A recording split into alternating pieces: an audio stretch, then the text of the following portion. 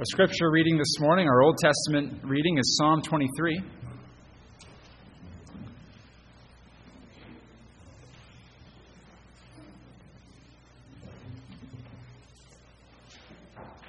Psalm 23, page 631 in the Church Bible, if you'd like to follow along there. Hear God's word. The Lord is my shepherd. I shall not want. He makes me to lie down in green pastures. He leads me beside the still waters. He restores my soul. He leads me in the paths of righteousness for His name's sake. Yea, though I walk through the valley of the shadow of death, I will fear no evil, for You are with me. Your rod and Your staff, they comfort me. You prepare a table before me in the presence of my enemies. You anoint my head with oil. My cup runs over. Surely goodness and mercy shall follow me all the days of my life, and I will dwell in the house of the Lord forever. Wonderful passage speaking about how the Lord is our shepherd, a theme we've been looking at together. And now we turn to John 21. We have two New Testament readings, John 21, verses 15 through 19 on page 1250. It's not our sermon text, but it's another very fitting and appropriate reading. These two New Testament texts, this one and the next one we'll read, are both also speaking of how the Lord is our shepherd, but He's raised up under shepherds to serve His church. John 21, 15 through 19. This is God's very word. So when they'd eaten breakfast, Jesus said to Simon Peter, "Simon, son of Jonah, do you love me more than these?" He said to him, "Yes, Lord, you know that I love you." He said to him, "Feed my lambs." He said to him again a second time, "Simon, son of Jonah, do you love me?" He said to him, "Yes, Lord, you know that I love you." He said to him, "Tend my sheep." He said to him the third time, "Simon, son of Jonah, do you love me?" Peter was grieved because he'd said to him the third time, "Do you love me?" And he said to him, "Lord, you know all things. You know that I love you." Jesus said to him, "Feed my sheep. You, most assuredly, I say to you, when you were younger, you girded yourself and walked where you wished. But when you are old, you will stretch out your hands, and another will gird you and carry you where you do not wish." This he spoke, signifying by what death he would glorify God. And when he had spoken this, he said to him, "Follow me."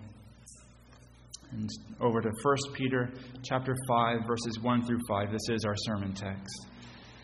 Page 1394 in the Church Bible. 1 Peter chapter 5, 1 through 5. "The elders who are among you I exhort, I who am a fellow elder and a witness of the sufferings of Christ, and also a partaker of the glory that will be revealed, shepherd the flock of God which is among you, serving as overseers, not by compulsion, but willingly, not for dishonest gain, but eagerly, nor as being lords over those entrusted to you, but being examples to the flock. And when the chief shepherd appears, you will receive the crown of glory that does not fade away. Likewise, you younger people, submit yourselves to your elders. Yes, all of you, be submissive to one another and be clothed with humility. For God resists the proud, but gives grace to the humble." Thus ends the reading of God's holy word. Let's pray together. Lord, we bow before you. You are the great God who spoke this word, and we are the poor creatures who need it. We cannot hear it in faith on our own. We need you, your grace, your Spirit, to come and open our hearts to receive it. So do this once again for us, we pray. Take your truth, plant it deep in us, we pray, that we might bring forth fruit to your glory. For Jesus' sake we ask it. Amen. We've been considering this topic of shepherding, about how the Lord is the shepherd of His people, and how then the Lord raises up under-shepherds for His people to serve in His church. We started with Ezekiel 34 a couple of weeks ago, that glorious passage where the Lord comes and He comes to the faithless and false rulers of Israel. He calls them shepherds, but He says, "Woe to you, shepherds." He condemns them for how they have failed to care for the flock of God. These shepherds in Ezekiel's time have been slaughtering the flock instead of feeding the flock. The sheep get lost, they don't go look for them. The sheep get hurt, they don't go care for them. The Lord comes in Ezekiel 34 and He says, "I'm the shepherd of my people. I will shepherd them. I'll seek them when they're lost, bind them up when they're sick, feed them all that they need. I'll care for them perfectly." And then last Lord's Day, we looked at John chapter 10, where Jesus comes, and with Ezekiel 34 ringing loud in the background, Jesus says, "I am the good shepherd. I'm the one promised in Ezekiel 34, where the Lord said that He would shepherd His people." Well, this is the clearest that we've ever seen this. Jesus comes and He's the shepherd, God and man together, as the shepherd of His people. And we looked last time about how Jesus shepherds us, how He lays down His life for us, how He loves us with a perfect and tender love, where He not only is willing to put His life at risk for us, right? The wolves are coming and Jesus doesn't just go face them with the possibility that He might lose His life. No, He goes and lays down His life willfully, gladly for His people. He says, "I am the good shepherd. I'm the good shepherd who loves my sheep, lays down my life for my sheep, the one who knows my sheep." And we looked at how what this means for us is that Jesus is really our pastor. Right? That's what a shepherd is in the New Testament. He's a pastor. Jesus is the pastor of the church. He's the one who leads us, feeds us, cares for us, disciplines us. But that's not all there is to say, right? It's wonderful to think of these things. But the question that then follows, where we are this morning, is, well, how does Jesus shepherd His church? How does He pastor His church? How does He pastor us? How does He lead us, feed us, protect us? In John 21, which we just read a few minutes ago, we see part of the answer, don't we? Jesus comes to Peter. Right? Jesus has said to Peter already, "I'm the good shepherd," in John 10. Now John 21, He comes to Peter. He says, "Now, Peter, you go shepherd my sheep. You go be an under-shepherd for my sake over my sheep. You go care for them." So Jesus does this to Peter, and He says this really to all the apostles. And He raises up the apostles as leaders in His church to shepherd the flock of God. But then what happens? Well, then Peter goes, and he sees that he goes out. He's doing what Jesus told him to do. He's feeding the flock. He's caring for the churches. He's planting churches. He's proclaiming the gospel. He's doing what Jesus called him to do. And then he sees that these churches also need under-shepherds. So he appoints under-shepherds. Right? Just like Jesus appointed him, now He's sending out, He's appointing elders and pastors in these churches to lead them and shepherd them and care for them. And so He writes here in 1 Peter chapter 5, He writes this letter to them, and he says, "Shepherd the flock of God that is among you." And so, loved ones, that is our charge. That is the command that the elders of this church that we have laid on us by God through Scripture. Shepherd the sheep. Care for the people of God. And that's why we're doing these shepherding groups. It's just a tool that we are using to help us achieve this end better. We're not trying to be innovative or come up with something that's slick and that works great. We're trying to be biblical, trying to do what God has called us to do it faithfully, to do it well. God says, "Shepherd the flock," and that's what we're striving to do, and that's what we want to obey Him in. And so that's why we're taking up this text this morning. So let's dive in here. 1 Peter chapter 5, 1 through 5. Let's dive in. We're just going to walk through it verse by verse here. So Peter is charging the elders. He's commanding them to fulfill their calling, to be faithful under shepherds. That's the main point of the text. But before he gets there, he has a bit of an on-ramp where he gets up to speed. And he begins by pointing out who he is. It's really quite interesting. He kind of lays some groundwork for his own credibility before he gives them the command that he does. So let's start there in verse 1. He begins by saying to them that he's a fellow elder with them. He identifies himself as another elder, just like they are. It's interesting that he does that, isn't it? I mean, he could have appealed. He's about to give them a command. He could have appealed to his authority as an apostle. All right, I think of, this is the leader of the early church. This is Peter. Right, this is the one that Jesus said, on this rock, I'll build my church. On Peter and his confession of faith in me, I'll build my church. And this is, Peter could have said, I am the apostle Peter. You better listen up. But he doesn't do that. He says, I'm a fellow elder. I think of those words we looked at just recently in 1 Thessalonians chapter 2, verse 6. Paul himself talks about something very similar. He says this to the Thessalonian church, nor did we seek glory from men, either from you or from others, when we might have made demands as apostles of Christ. Paul is saying there, we didn't throw our weight around. We didn't push people around and make demands as apostles, even though we could have. He said we were humble, we were tender among you. Paul there in 1 Thessalonians says he was tender like a nursing mother with her children. And Peter is echoing that sentiment here. He's actually doing what he's about to tell the elders themselves to do in verse 3, to shepherd humbly, gently, submissive to the Lord and in humility before each other. So that's what Peter is doing.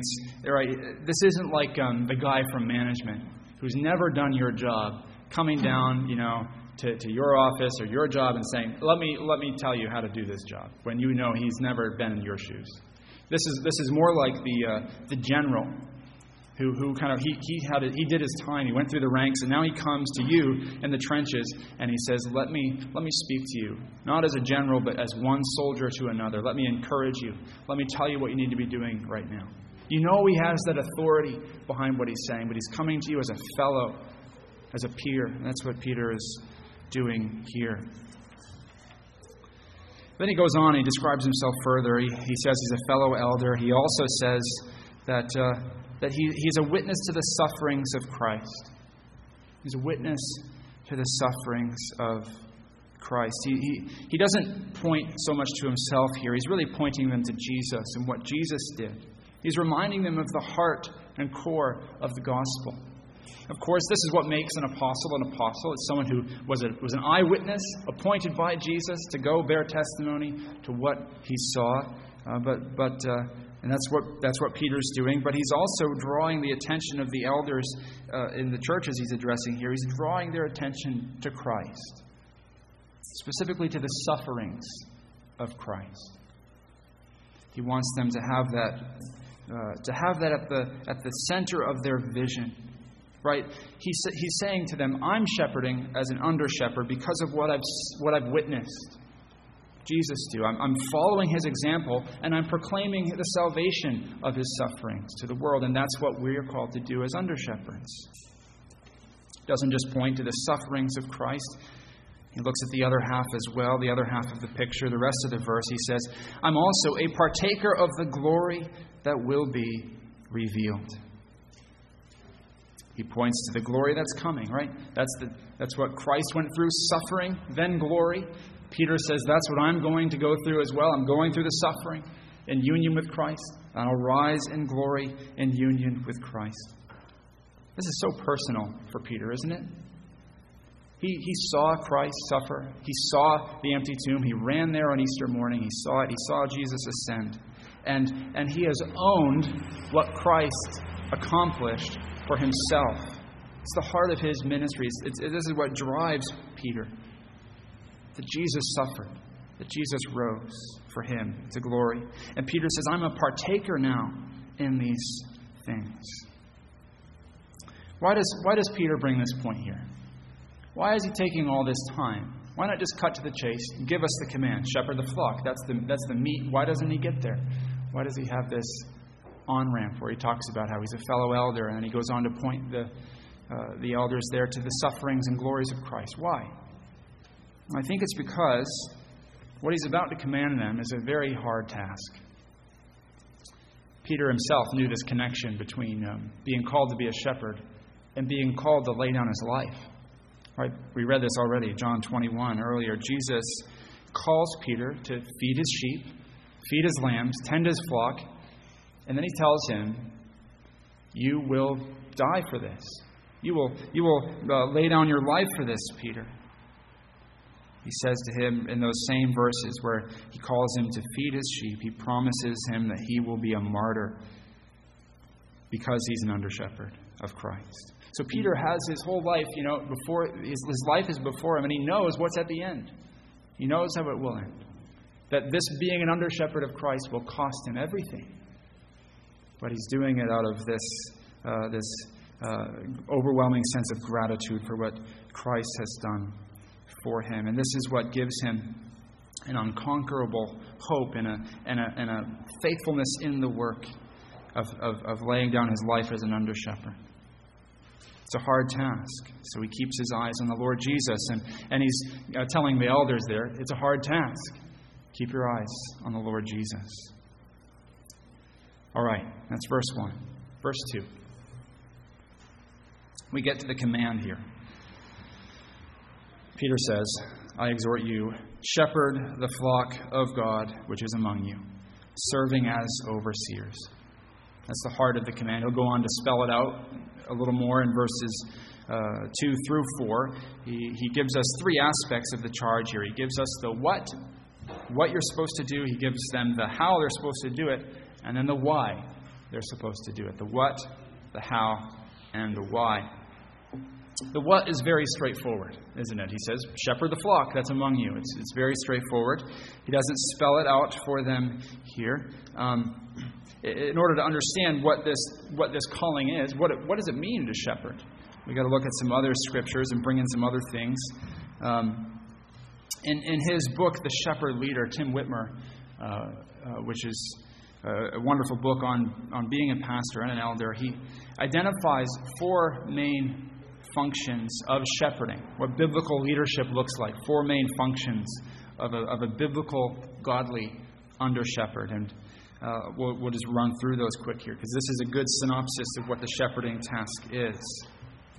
First, he says, shepherds have to know their sheep.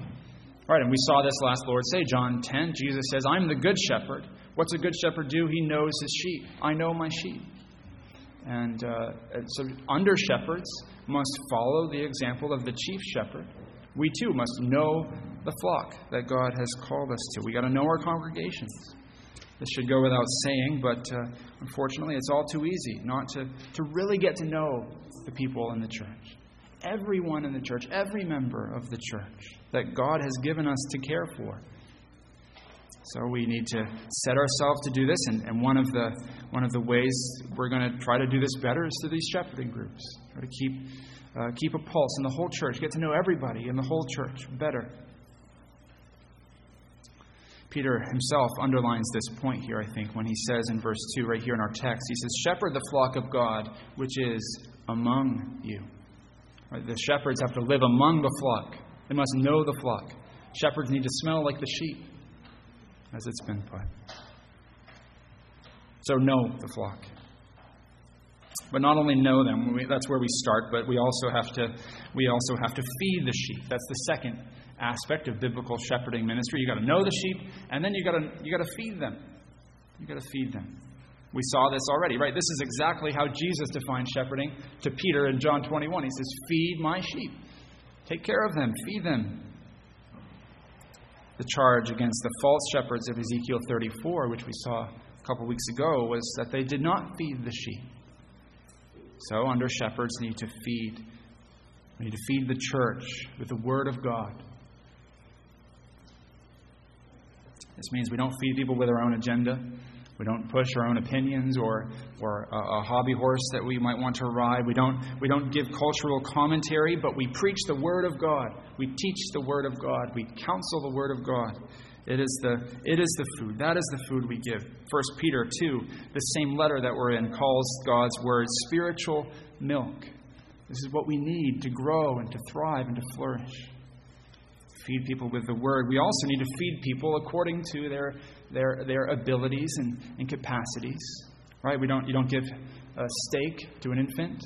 Right? You need to give what's appropriate to each sheep, and you need to do that well, and you need to push people and have high expectations and encourage them and seek growth, but at the same time you need to accommodate and feed all the sheep. Right? I heard it many, many times in past internships. Don't preach to the giraffes. Feed the sheep. The third thing that the shepherding task requires is leadership.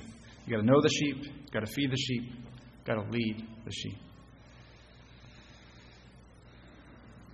Elders, the pastor, we must lead. This is part of the calling of being a shepherd. We have to know God's Word.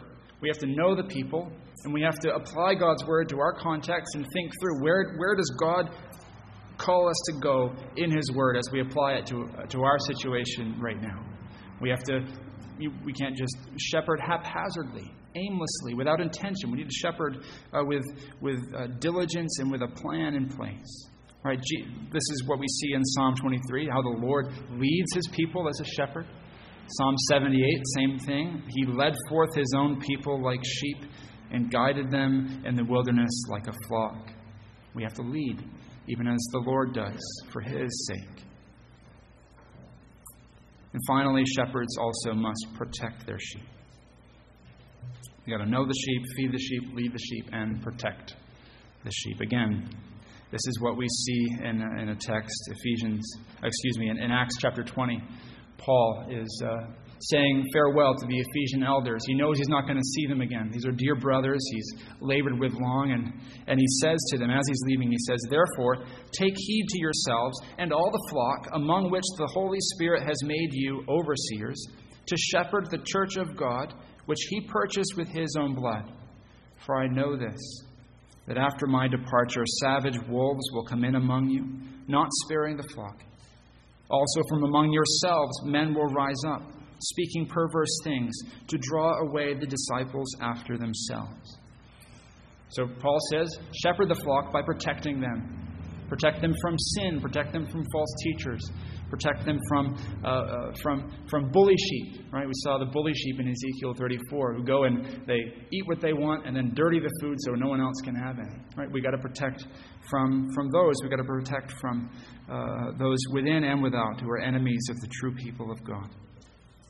My professors at Westminster used to say the elder's task is to feed sheep and hunt wolves.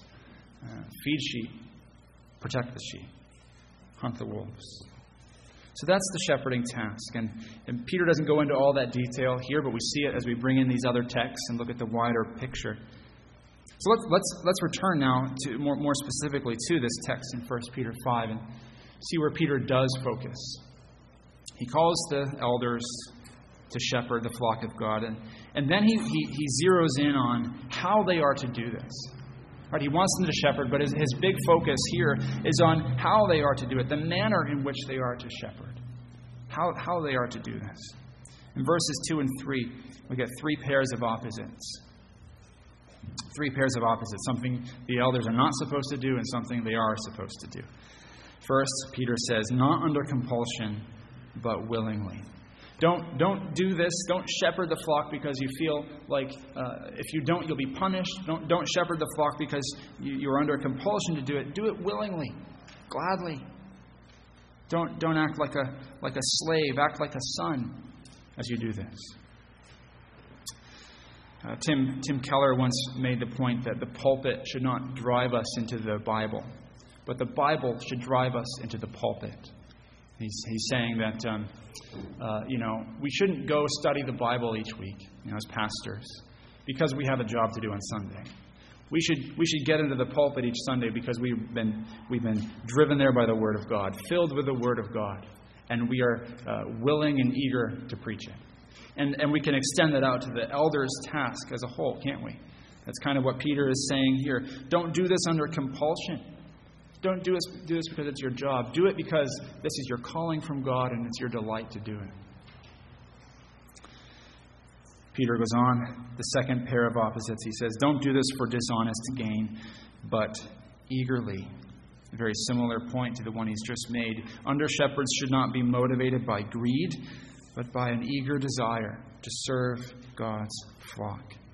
We don't want to be hired hands. We don't want to be like the mercenaries that Jesus condemns in John 10, the hired help that's just there as long as it serves their own interests. We don't want to lead just as long as it puffs us up and makes us feel good about ourselves, or we're getting more than we're giving. We're to do it eagerly, out of our great joy to do it. The third pair of opposites that we get here. He says, not as lords over those entrusted to you, but being examples to the flock. We are not to lord it over the sheep. Elders, pastors are to lead by example, not driving the sheep from behind, but leading them from the front. There's a story that Tim Whitmer tells in his book, The Shepherd Leader. He talks about how over in Israel, these tourists were going on a guided tour, and the Israeli tour guide was leading them through the countryside, and they saw a shepherd leading his sheep. And the tour guide said, well, that's how it's always done here. That you'll never see a true shepherd driving the sheep from behind. You'll always see him out in the front. A little after this, these tourists get back on the tour bus. They're going along, and they look out the window and they see a flock of sheep, and it looks like there's a shepherd driving the sheep. So they point this out to the tour guide, and he stops the bus. He gets off. He talks to the shepherd, and it turns out it's not the shepherd at all. It's the butcher driving the sheep. And he gets back on the bus. He says it wasn't the shepherd, it's the butcher. A shepherd never drives the sheep. He leads by example. They're to be out in front, showing the gospel by their very lives. In all this, what Peter is saying is that we are called to be servants, humble in our ministry. That's what ministry is, service. That's what minister means. It means a servant. Right? We are not chief shepherds. We're under shepherds. We can't ever lose sight of that. Ed Clowney, a great OPC pastor, professor at Westminster some time ago, writes this. He says, an under shepherd is not a stand-in for the Lord. He presents the word of the Lord, not his own decree. He enforces the revealed will of the Lord, not his own wishes. If church governors add to or subtract from the word of God, they make themselves lord over the consciences of others. We can't do that. Only the Lord is the Lord. Our task is to serve, to carry out the Lord's will, to follow the good shepherd who wraps the towel around his waist and gets down on his knees and serves the sheep. Again, Ed Clowney puts it so well. He says this: the stairway to the ministry is not a grand staircase, but a back stairwell that leads down to the servants' quarters. You can say that about pastoral ministry, say it about the elders' calling. Not a grand staircase, right, where you go up to be honored and to enjoy something wonderful. It's a back stairwell where you're going down to the servants' quarters, to the call of humility. We can extend that out to the whole Christian life, can't we? So this is Peter's focus. Yes, he says, be shepherds, and we unpacked a bit of what that meant. But his focus here especially is on how we carry out this ministry among you. We must preach and teach and live out the gospel too, marked by humility. Then Peter turns. So we've seen the what of shepherding, we've seen the how of shepherding, and now we look at the why. He addresses our motivation. Why should elders do this? It's a hard task to go down to the servants' quarters and be a servant and under shepherd. Shepherding is hard. Why should we do this? Verse 4, Peter says, and when the chief shepherd appears, you will receive the crown of glory that does not fade away. That's what drives Peter. That's what should drive us too. Our eyes on Christ, the reward He will bring. There is no sacrifice we can make that the reward He will bring is not worth it. Our eyes are fixed on Him and all our shepherding. We are driven to glorify Him. We are driven by enjoying Him. We are driven and motivated by the thought of the reward He will give us as He is pleased with us for our work. See, all the pastor's orientation, all the elders' whole orientation is Christ's word. That's why Peter began talking about the suffering and glory of Christ He's a partaker in. And now he talks about how his motivation is to glorify and enjoy Christ, the chief shepherd, at His appearing. All right, this is our eyes in this work are always on the Lord Jesus. Well, at this point, perhaps you're thinking, this is a good sermon for elders and pastors. Why do I need to be here and listen to this? Well, even if we stopped here, which we're not quite stopped yet, even if we were to, there would be good application, wouldn't there? What should you look for in a pastor or an elder? What should you expect from your elders? How should you pray for them? What's the task they've been called to? How can I encourage them in it and pray for them in it? We need that, loved ones. I need that, and the elders, we need that. Your prayers and support and encouragement to be the kind of under-shepherds that we're called to be. But there's more. Peter goes on, and he does turn now to the sheep, to the flock. He turns his attention on those who are under the shepherd's leadership. So he's commanded the elders to lead. Now he commands the people to follow. He says this as we go on to verse 5. He says, submit yourselves. Right? Submit yourselves to your elders. He singles out the younger people, but probably because younger people often need to be told to submit and learn that lesson more. But I think he has in mind the whole church is called to follow the leadership and submit to the leadership that God has put in place. As the under-shepherd leads, as the pastor and the elders lead you by Christ, for Christ, and under the authority of Christ, you must follow them. You must submit. Not because of us or our words, but because of Christ and His word. What does this mean? Insofar as I and the elders speak God's word, loved ones, you must submit to that word. There's a wonderful, there's a strong requirement there, isn't there? If we're speaking God's word, you must obey, not because of us, because it's God's word. At the same time, there's a wonderful protection there. We may not step out the bounds of God's word. There's a limit on this authority. The classic terms for church authority are that it's ministerial and declarative. That's ministerial, that it's servant authority, it's delegated authority, it's under a greater authority under Christ, and that it's declarative. That we're not doing anything but declaring the Word of God, teaching the Word of God, applying the Word of God. That is the full extent of church authority. So, loved ones, are you striving to submit yourselves in Christ for His sake to the Word of God as it comes to you through the leadership of the church? Are you endeavoring to submit yourselves to that Word? If you're going to do this, what do you need? You need humility. And that's where Peter goes next.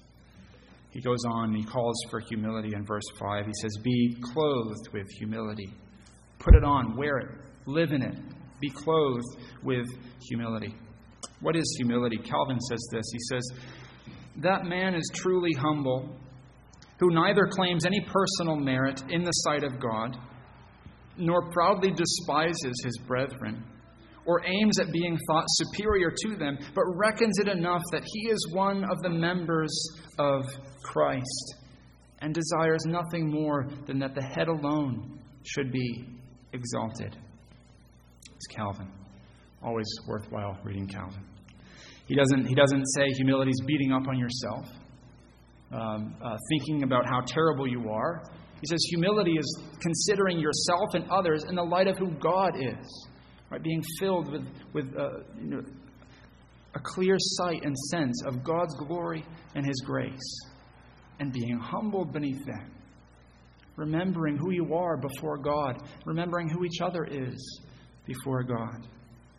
And so this is what Peter, this is where Peter goes, even as he talks about authority in the church, under shepherds, submission to them.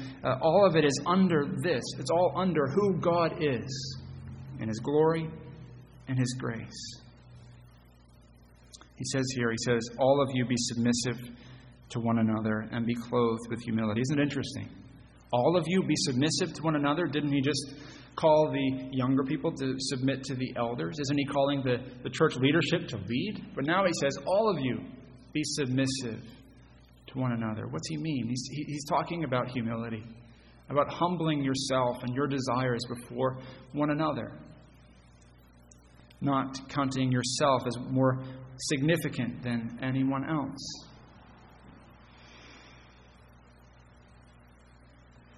So he goes and he calls us all to humility, because this is the only way that a church will thrive. This is the only way ministry in the church will thrive. Leadership will thrive, and the people of the church will thrive if we are together under God, under the chief shepherd, in awe of Him and His glory and His grace. This humility is non-negotiable for us, loved ones. We can't lead, and you can't support and follow our leadership without humility. We are all under God together. We need to be in awe of Him, in awe of His glory, His authority, His power, His holiness, and in awe of His grace. In awe of the chief shepherd. Isn't that where Peter keeps directing our gaze? To the chief shepherd, to our Lord Jesus, right? And His perfect leadership, His perfect love for us. We are all following Him and under His authority together. So, loved ones, keep your eyes on the Lord Jesus. Elders, if you're called to lead, do it humbly, with your eyes on Christ. People of God, if you're called to submit to the leadership God has put in place, do it humbly, with your eyes on the chief shepherd, your Lord Jesus Christ. Let's pray together. Heavenly Father, we thank You for Your word.